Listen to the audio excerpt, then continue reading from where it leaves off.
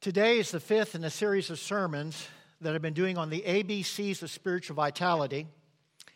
We looked at acceptance and discovered that that's the foundation for spiritual life, for spiritual vitality. Acceptance is God's grace given to us, which empowers us to accept others and accept ourselves in Jesus. We talked about balance, the importance of having spiritual balance in our lives, that there are times when we need to get away from the hectic life that we live and to be with God, be alone with God in prayer. We looked at the letter C. We talked about communication and discovered how important communication is for us, not only in how we communicate with God, but how we communicate with each other. And then last week we looked at discipline. We discovered that the Christian life is a disciplined life, that we're called to live lives of discipline and structure. Today, I want to talk about the letter E, encouragement. Encouragement is one of the core values that we have as a church. One of the things we do is we try to encourage one another and build each other up, as Paul tells us to do today. So today we're going to look at the letter E. Let's join together in prayer. May the words of my mouth and the meditations of our hearts be acceptable in thy sight, O Lord, our rock and our Redeemer. Amen. You know, the recent film, 42, chronicles the 1947 season of Jackie Robinson with the Brooklyn Dodgers. It was in that year that he broke the color barrier in Major League Baseball and ushered in a new era of race relations in America. Now, as you watch the film, you realize that on the one hand, Jackie had to do this by himself. Only he had to play excellent baseball and endure the racial hatred that was to come his way. At the same time, even though he had to do it by himself, he never stood alone. He never stood alone. There were wonderful encouragers always by his side. His wife, Rachel, his friend and fellow player, Pee Wee Reese, and of course, the Dodgers owner, Branch Rickey. Rickey has some great lines in the movie. Two of my favorites of which are these. In the scene where the Dodgers management has selected Robinson, the Dodgers owner Branch Rickey says, "I'm a Methodist, Jackie's a Methodist, God's a Methodist. You can't go wrong." I'm a Methodist, Jackie's a Methodist, God's a Methodist. You can't go wrong. Now, I want to say, as a Methodist pastor, I highly endorse that kind of thinking. In another scene, he states to Robinson, "People are not going to like this. They will do everything in their power to get you to react. Echo a curse with a curse, and they will hear only yours. Follow a blow with a blow, and they will say the Negro lost his temper. The enemy will be out in force. You cannot meet him on his own low ground." Now, his comments reflect scriptural wisdom from the Sermon on the Mount and Romans 9. Then he says, we win by hitting, running, fielding. Only these. We win only if we convince people of two things. First, that Jackie Robinson is a fine gentleman. And second, a great baseball player. Now, Rickey realized that even as Jackie was facing a huge challenge, encouragement was the key. Encouragement was the key. In the face of any challenge, indeed, encouragement is the key. Living the Christian life is not simple and easy.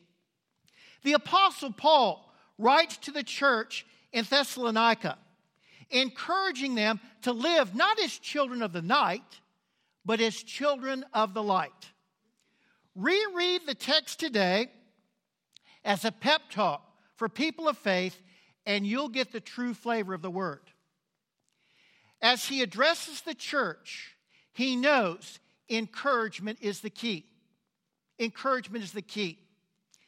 And not only does he speaks words of encouragement to his hearers, but he also invites them to speak words of encouragement to others by telling them to build each other up, encourage one another, and build each other up.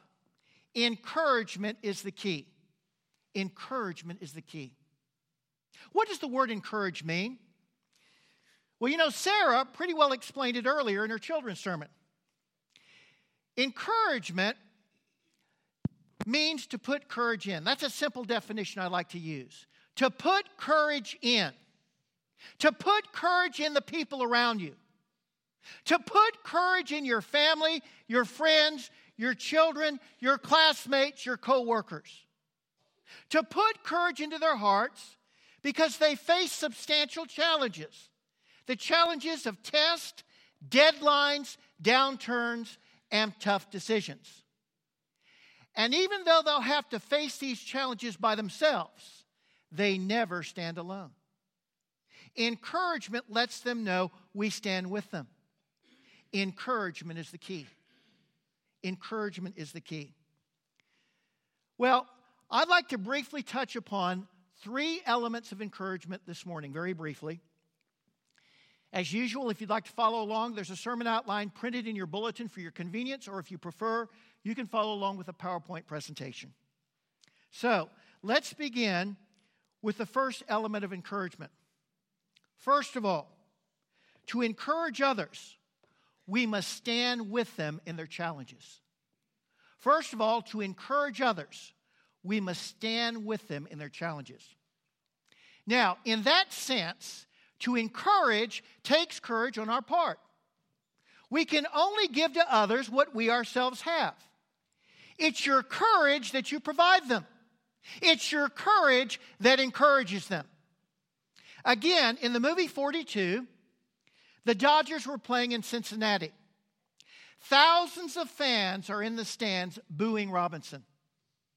His friend, Pee Wee Reese, comes over from shortstop to first base to stand with Jackie. Looking up into the stands, he thanks Jackie. Jackie asks, "What for?"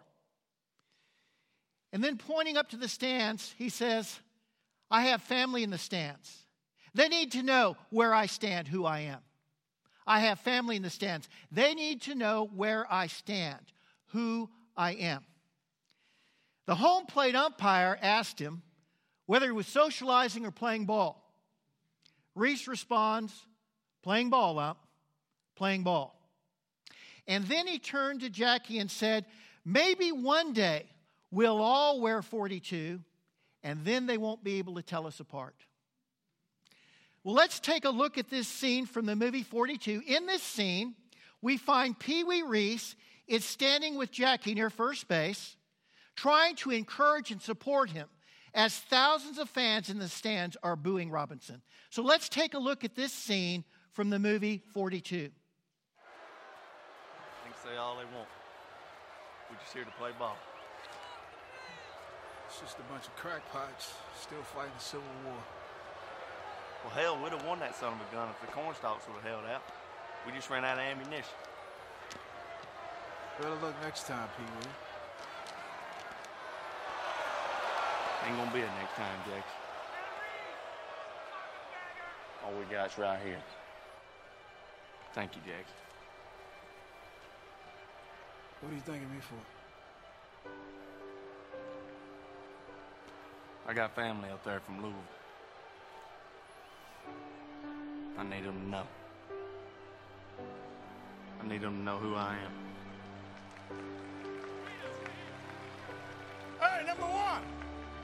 You playing ball or socializing? Playing ball, up. Come on! Nobody's getting to you! Playing ball. Maybe tomorrow we'll all wear 42. That way they won't tell us apart.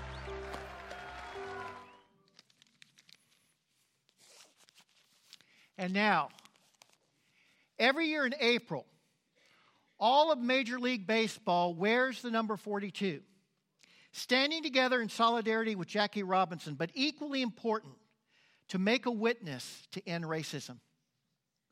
To encourage others, we must stand with them in their challenges.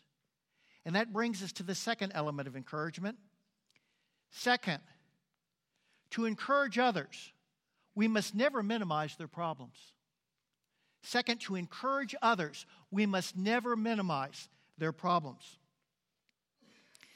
You know, it's been said that a diamond is simply a lump of coal that did well under intense pressure. Now, we never want to understate or underestimate the intensity of the pressure. Branch Rickey never minimized the meanness of racism. The Apostle Paul never underestimated the power of darkness.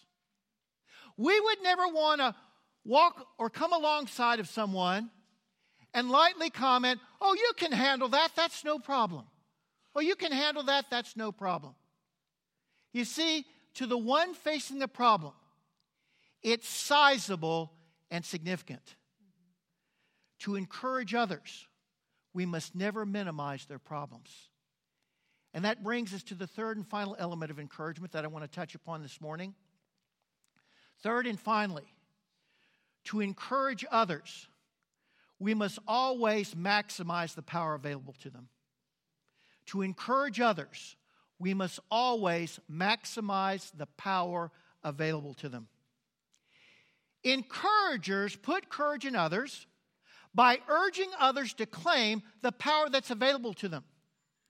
And this power is greater than inner potential, innate talents, or our own abilities.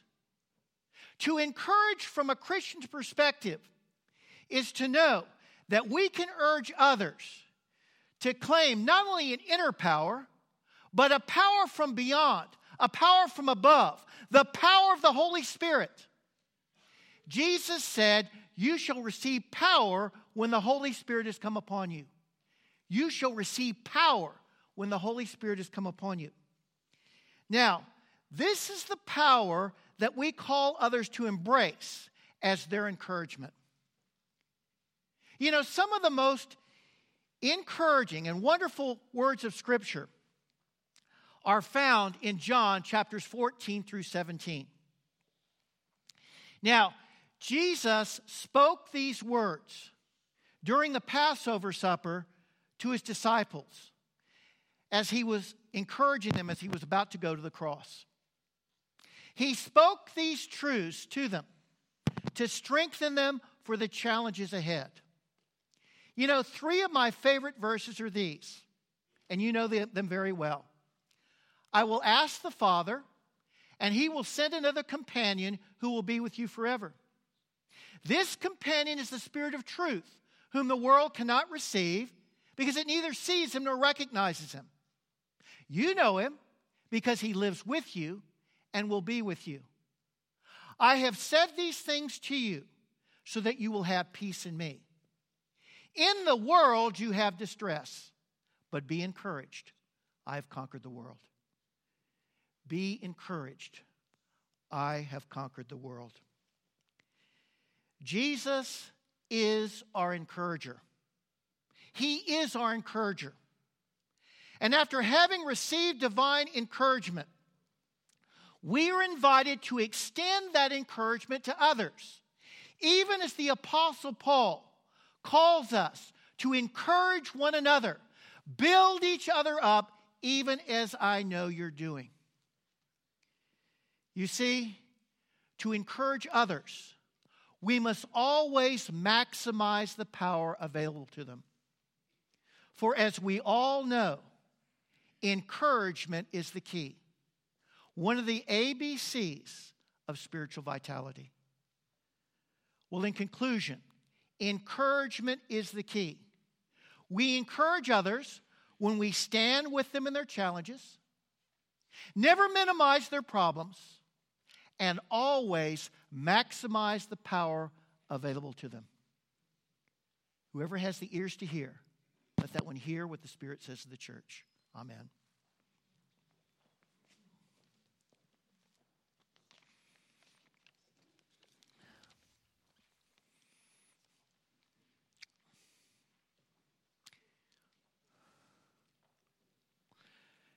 As the band comes forward, I want to extend an invitation to you. You know, Jesus indeed is our encourager.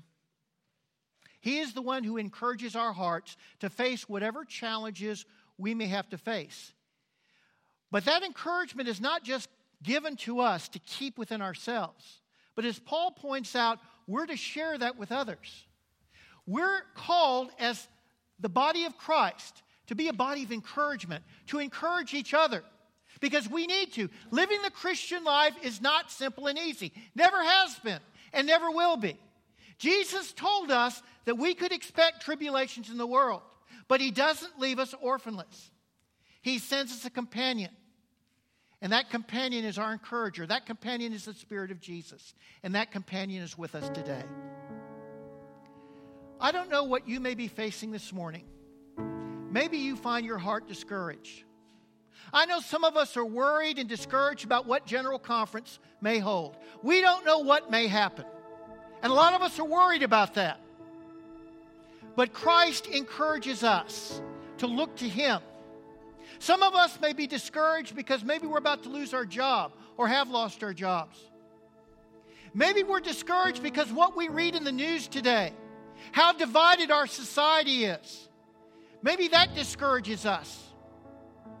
Maybe we're discouraged because of a break in a relationship. Whatever that discouragement may be, I invite you to come forward to the altar and let go of it.